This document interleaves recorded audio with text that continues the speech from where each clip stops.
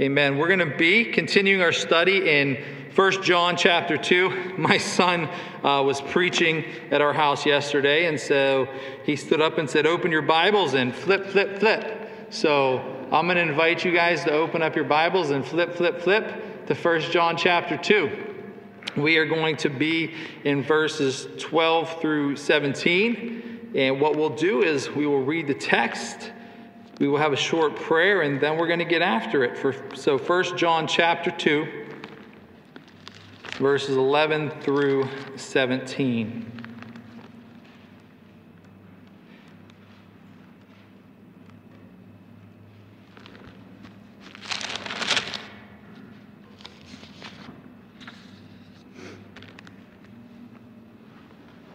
I said that wrong. Verse 12 through 17. Verse 11 is really good too.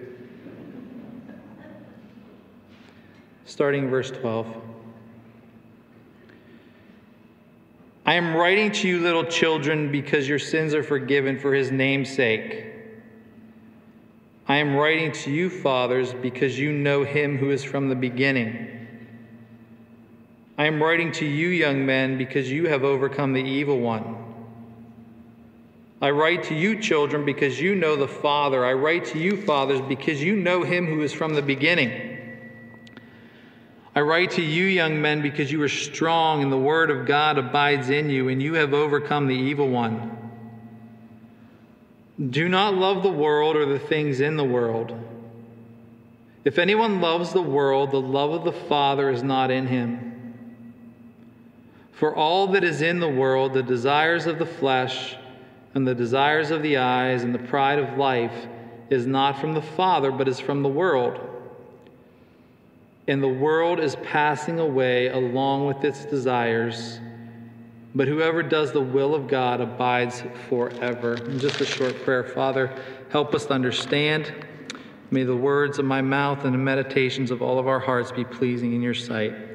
Amen. Amen. So we were in verses 3 through 11 last week, and just so we kind of set the stage for where we're going and to understand John's flow of thought, let's go back to verse 3 and just look at what he says very quickly. We're going to read just the first 4 verses there of what we studied last week, starting in verse 3. And by this we know that we have come to know him.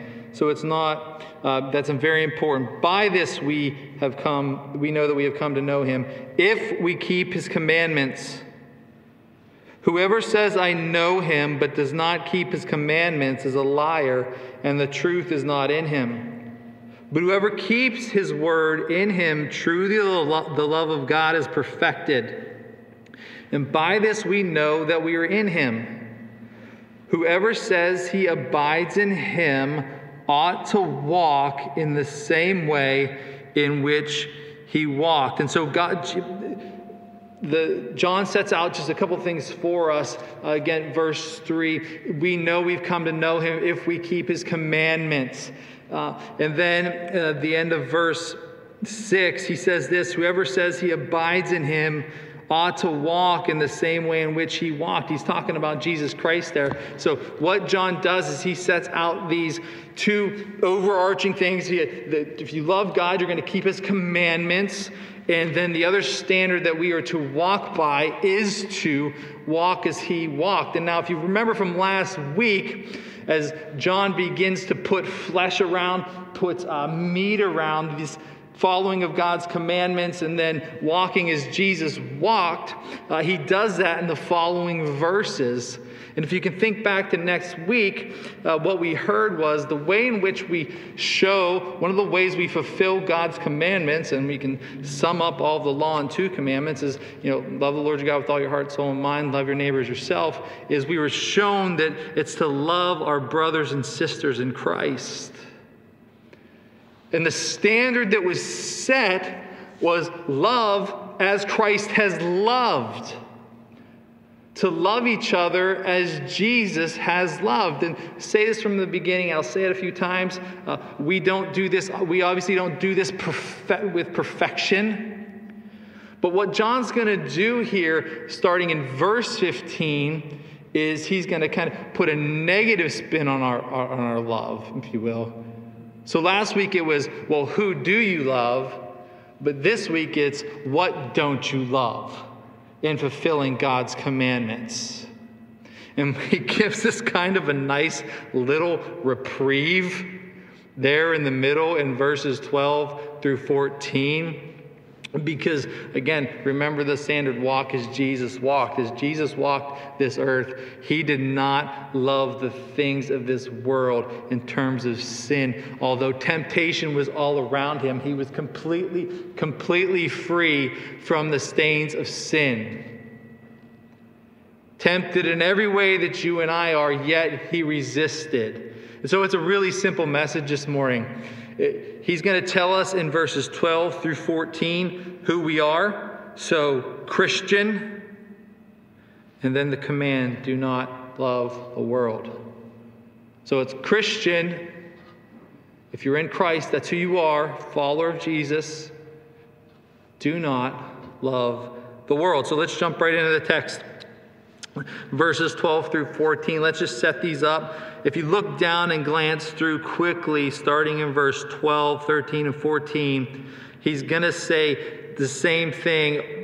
He's going to start off saying the same thing 6 times. I am writing to you, I am writing to you, and I am writing to you. Then changes the verb tense just a little bit for your grammarians out there who are going to notice this.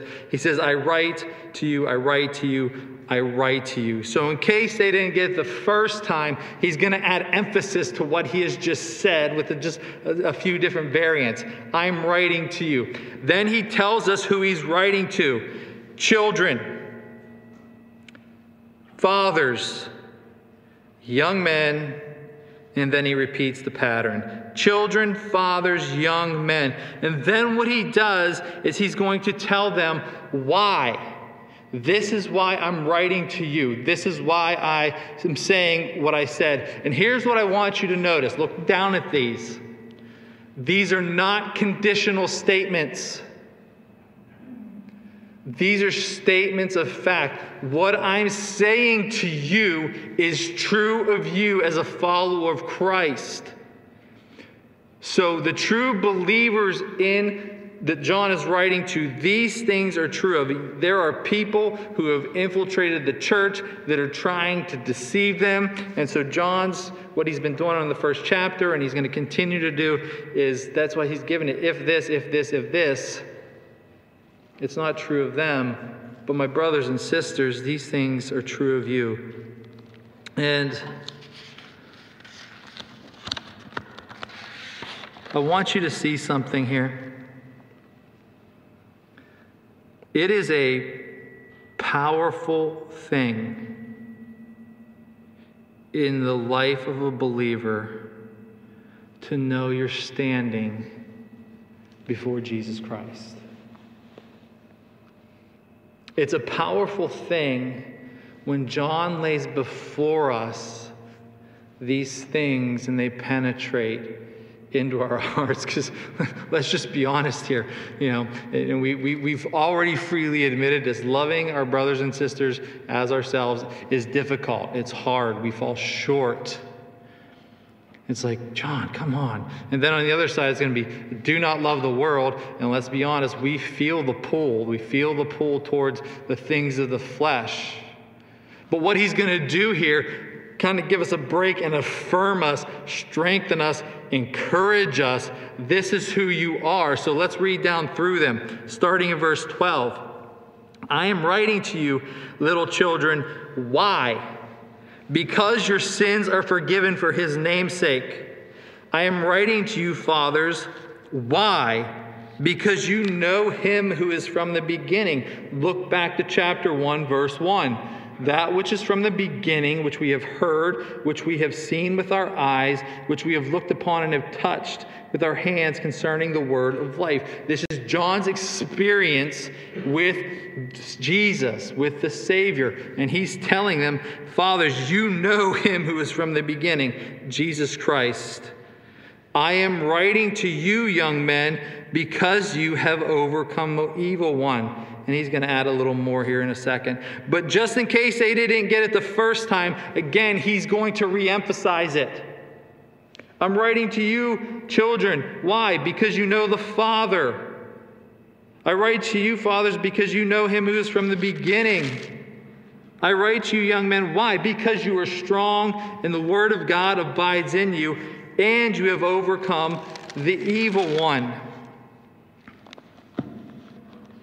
John 17:3 says this, and this is eternal life, that they know you, the only true God, and Jesus, the one in whom you've sent.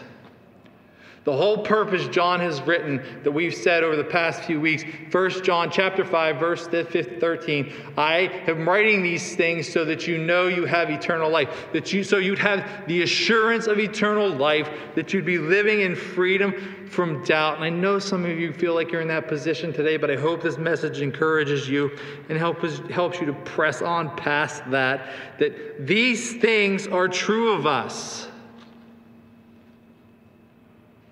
And so tomorrow morning when we go back out into the world, knowing what we're facing and the fight that we're facing, you and I on a daily basis, it's important that we take hold of these things. I think I see children in here somewhere, I think. So for the kids in here, and you decide if you fit that category, right? Have you ever seen The Lion King? The greatest Disney movie ever written? If you disagree, you're up for church discipline, just so you know. But if you haven't seen it, there's a scene where Simba, he's the royal son, but for some reason I don't want to get into the whole movie, but he leaves his responsibilities and runs away, and he's living out in the wilderness for a long time, away from the pride that he's supposed to be part of, and he lives sulking and whining and living in self-pity until one day the baboon Rafiki, I can't believe I'm saying this right now, the baboon Rafiki finds him and takes him to the water. Do you guys all remember this? He's like, look closer. By the way, this isn't real. Look closer. And then what happens is Father appears in the sky. And what does he say to him? Anybody remember? You don't have to be shy with me. Anybody remember? Ah, thank you. We got a winner. Remember who you are. Remember who you are. You have royal bloodline flowing through you. You are son of the king. And it's only at that point that Simba takes up his position and begins to act in the way that he has been called to act as a son of the king. My brothers and sisters, we're not getting sent to an easy place. It's going to be hard. But remember what is true of you. Again, these are not conditional statements. If you are in Christ, you can come in here on Sunday morning and know that verse 12, I am writing to you, little children, because your sins are forgiven for his name's sake, because of the person and work of Jesus Christ on your behalf. So when we sing that great hymn, It is well with my soul, you can with all gusto and from the bottom of your heart sing, my sin, oh the bliss of this glorious thought. Glorious thought. My sin, not in part, not just a little bit, not just a piece of it, not from just a week ago, is nailed to the cross, and I bear it no more. Praise the Lord. Praise the Lord. Oh, my soul. Remember who you are. My friends, the assurance of eternal life is this, that you know the Father. That you know the Father. You know him, the creator of the universe, through the one he sent, Jesus Christ. And young men, and these are all true of us, Young men, you are strong, because the word of God abides in you, and you have overcome the evil one. And you are no longer a slave to sin, and have been delivered from the power of the presence of sin. Or rather, I'm sorry, I skipped ahead. You're delivered from the power of sin right now. Remember who you are as we move into this commandment. Again, we have a high standard, and John just goes into this. Do not love the world. So Christian, remember who you are, and do not love the world. So let's check out the text. Verse 15 through 17, John has just encouraged and affirmed us in our standing in this life. But John's no fool, and neither are we. And as we get sent out into the world in our daily lives, we can feel the pull of the world around us. But we can actually set this up into a chart that the things of the world are completely juxtaposed to the things of the Father. So if you just look down at the text, it's like the world, the things of the world are from the world, and they're passing away. Now compare that to what it says about the Father. The things of the Father are from the Father, and whoever abides in the will of the Father lives forever. So do you see that? I think they're just completely different.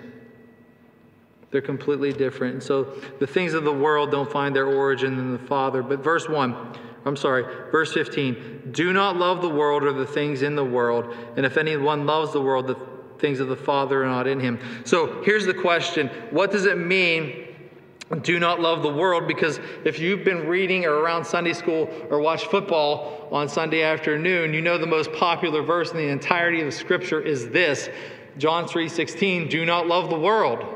So what could John possibly be talking about here? God loves the world, do not love the world. And I think the answer is obvious in the text.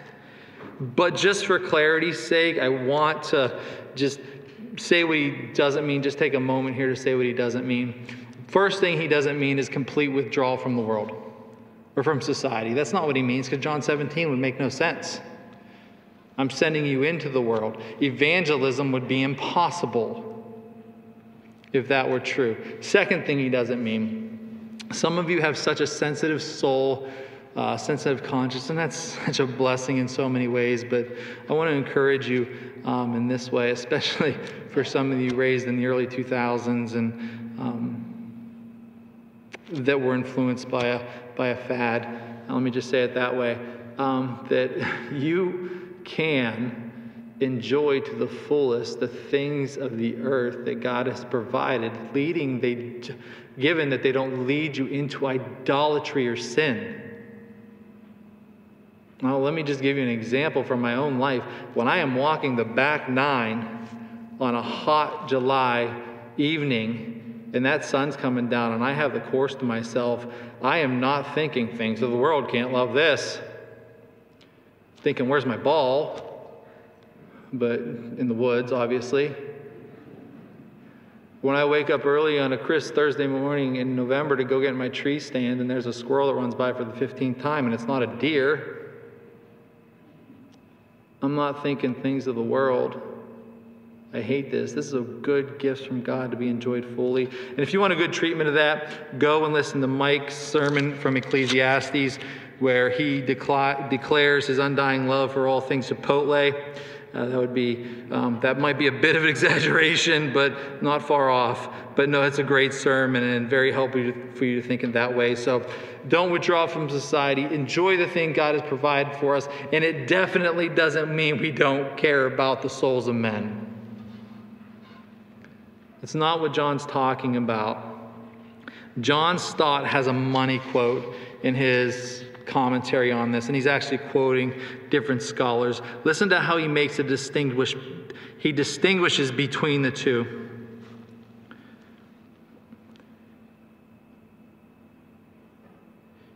The first one, it is the Holy One of redemption.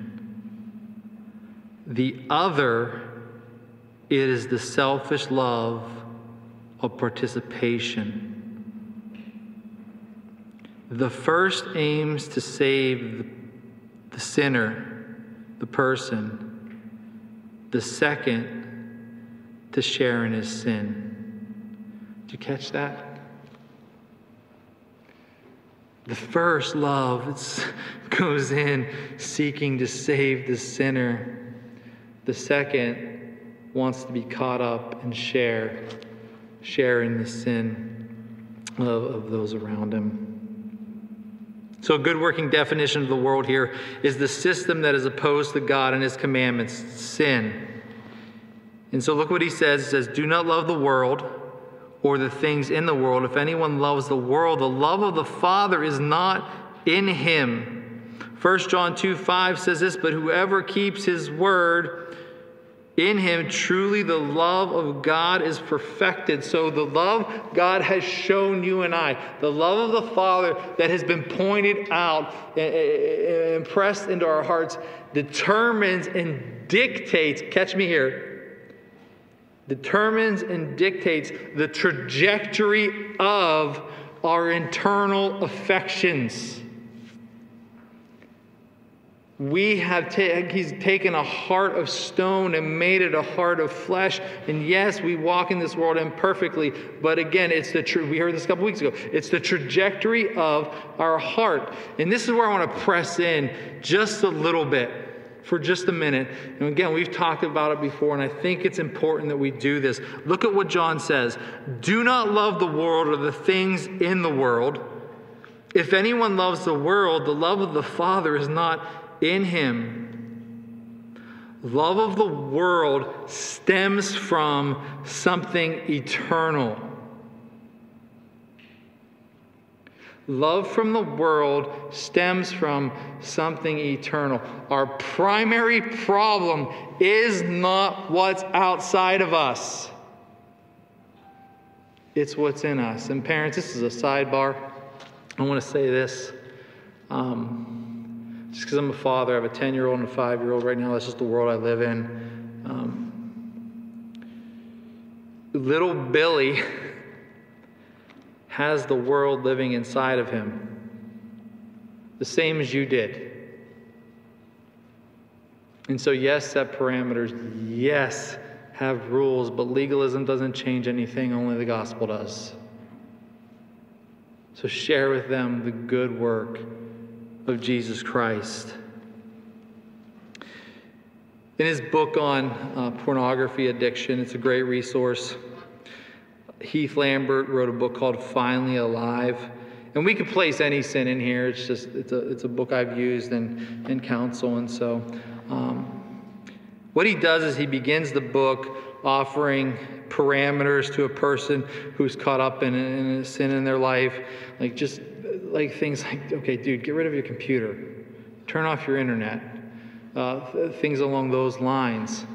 But if you were just to stop there,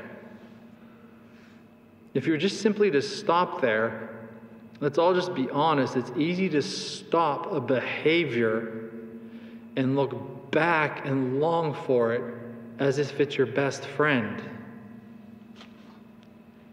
And so he just goes on to say this towards the end of the book. If your goal is simply to stop looking at pornography, we could say becoming angry, unrighteously angry, then you have set the bar way too low. The goal is to become like Jesus. And remember what John said, setting this up, to walk as he walked. The goal is to become like Christ. To be able to read the Psalms and say, Lord, I love your law. Jesus did that perfectly in our place and when we fail. So, brothers and sisters, do not love the world. Let's seek not to just conform to an outward set of rules, but to have hearts and desires that rejoice in loving the Father obediently through hearts that want to follow him. And I want to say this. If you know me and know me well, you'll hear one of these things. I have these phrases I always repeat all the time. Some of them are good, some of them are awful. Probably most of them are awful. But I always say, I don't like to pretend. I do not like to pretend. It's pointless. So if I were to go around this room today, and we're not going to, so don't worry, relax, and asked each one of you, maybe we'll have Henry do it, I don't know, we'll see. We won't. But I say, hey, where's your heart drawn in the world right now? Let me let you know a little secret. You're not one sin away from glorification. This is one you might know about right now. Where is that? So let's not pretend we don't struggle here, but let me say this. Let's not for a second pretend that transformation isn't possible. Because go back up what he says to the young men. Young men, you are strong. And the word of God abides in you. That's where transformation begins to happen. And you have overcome the evil one. Sin has no say in your life. Jesus Christ does. Jesus Christ does. Brothers and sisters, do not love the world. Do not love the world. And just real quick, you obviously start with Scripture, but I want to make a recommendation for those of you who are looking for something to read beginning of the new year. There's a great little resource in the back. We have a few in the back, but I would recommend ordering if you can. It's a little book by Tim Chester. It's called You Can Change: God's Transforming Power Over Our Sinful Behaviors and Negative Emotions. I've read it a few times myself. So brothers and sisters, do not love the world. And let's move on to verse 16. Verse 16. He starts to unpack the reasons why we don't love the world. For all that is in the world, the desires of the flesh and the desires of the eyes and the pride of life, is not from the Father, but from the world. Again, we see this distinction. The desires of the flesh, the desires of the eyes, and the pride of life, they don't find their origin in the Father. They're from the world. And the things that are from God are from our benefit. He's not a cosmic killjoy. And we were given a book by Andy Naisley called The Serpent and the Serpent Slayer. And I think the title of the book is worth the price of the book. That's so cool, The Serpent and the Serpent Slayer. But he does a great job defining what these things are, so I'm going to quote him here. He says this: the desires of the flesh are whatever your body sinfully craves. A person may crave forbidden food or excessive food and drink, immoral sex, but our fundamental problems, we've said, is not what is out there, but what's in here. The desires of the eyes are whatever you sinfully crave when you see it. Basically, it's craving, coveting, idolatrously wanting to have what you don't have. Coveting is wanting something so bad it makes you fussy. And let me just say this: if you are a covetous person, idolatrous, it will make it nearly impossible to love your brothers and sisters properly, because you're always going to be competing with them rather than rejoicing with them. And then finally, the pride of life. It produces arrogance by your material possessions or accomplishments. Consequently, you may strut around like a peacock, proudly displaying your fashionable clothes, your latest gadgets or social status. Jesus has a word for you like this in the Gospel of Luke. He calls you a fool. This night your life is going to be demanded from you. Then whose are these going to be?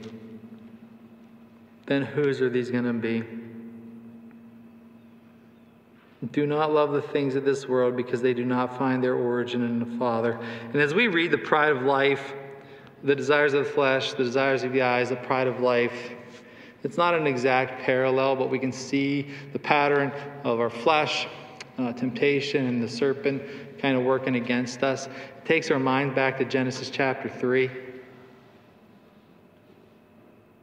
Where Adam and Eve, our first parents, were given the command, do not eat from the tree of the knowledge of good and evil. And yet the serpent, more crafty than the other animals of the world, comes and then begins to question the very goodness of God. Did God really say that? Did God actually say that? I would encourage you to go read it, that portion of Scripture this afternoon. But then it goes on to say that when the woman saw that the tree was good for food and was a delight to the eyes, and that the tree was to be desired to make one wise, you can see the pattern there. She took its fruit and ate, and she also gave some to her husband who was with her. And then they became ashamed of what they looked like and fell into sin. But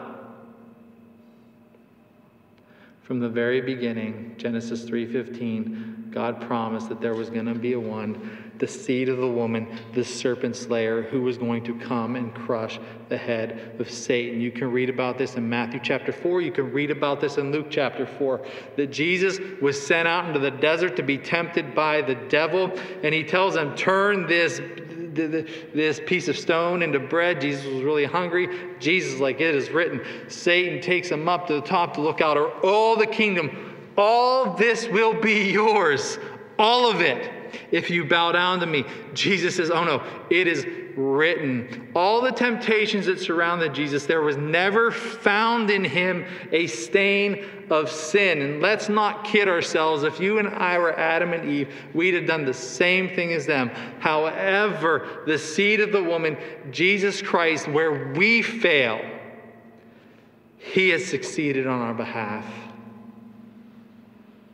Where we wouldn't have passed the test, he did for us. That's why he's our advocate. That's why he's the propitiation for our sins. That's why he's the pure, spotless Lamb of God who hung in victory on the cross, buried, and rose 3 days later, conquering the serpent. And why you and I can say when we're in Christ, we have overcome the evil one, not because of us, but because of our Savior, Jesus Christ. What a beautiful salvation you and I have that he's given to us. And let's begin to wrap up with this. Verse 17. And we'll go through this not nearly as quickly as you probably want to. Verse 17.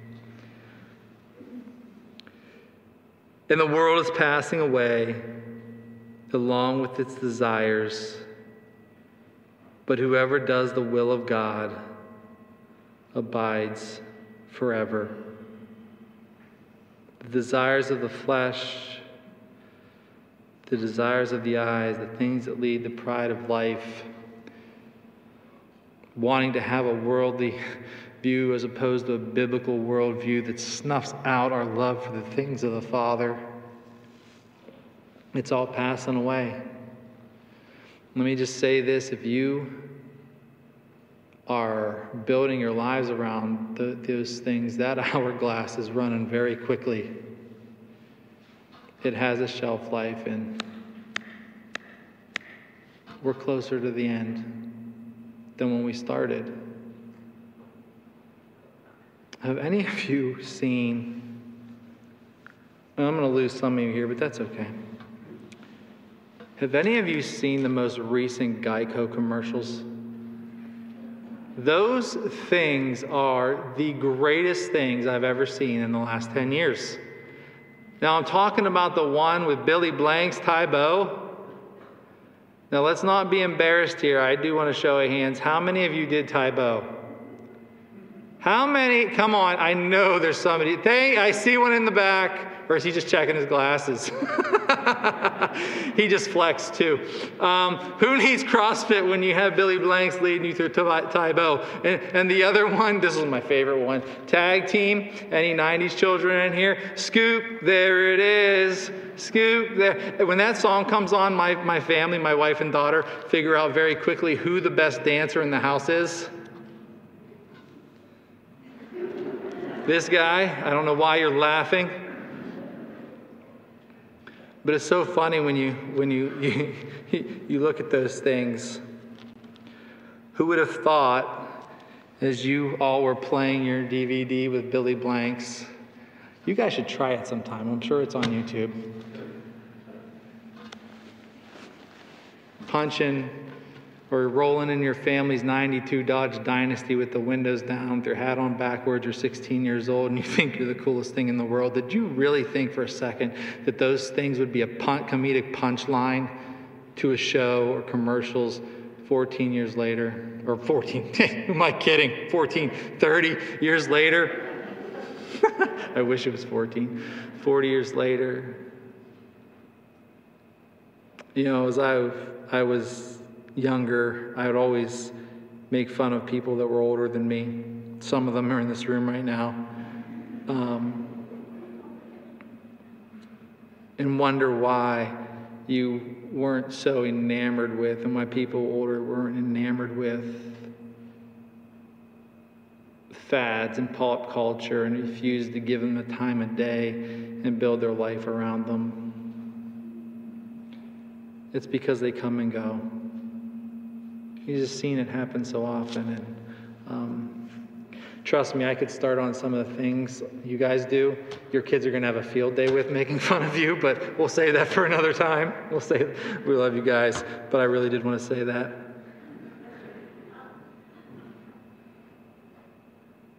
And they pass away so quickly, and we look at them as if they're so silly. And we're talking about pop culture.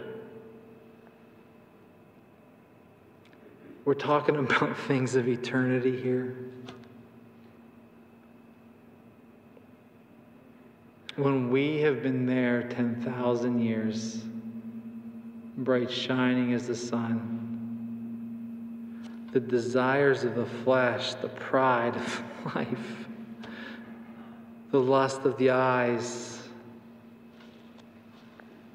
will be banished forever, and they will never return. My friends, my brothers and sisters in Christ, know who you are. Know who you are. And if I could begin to wrap up and put our two messages together from this week, or the two commands. Know you're forgiven. Know you know the Father if you're in Christ. Know you know Him who is from the beginning. And as you do that and bask in those glorious truths, I'm going to steal Mike's line here because I just thought it was so great. Continue to stumble with style forward in loving your brothers and sisters, in putting to death and seeking transformation for the affections of our own hearts. For the affections of our own hearts. Christ will come again, and the things of this world will pass away. And so, Lord, haste the day when our faith shall be sight, and the clouds be rolled back as a scroll. The trump shall resound, and our Savior will descend. And at that point, even so, God, it is going to be well with our souls. Amen and amen. Will you stand, please, and receive the benediction?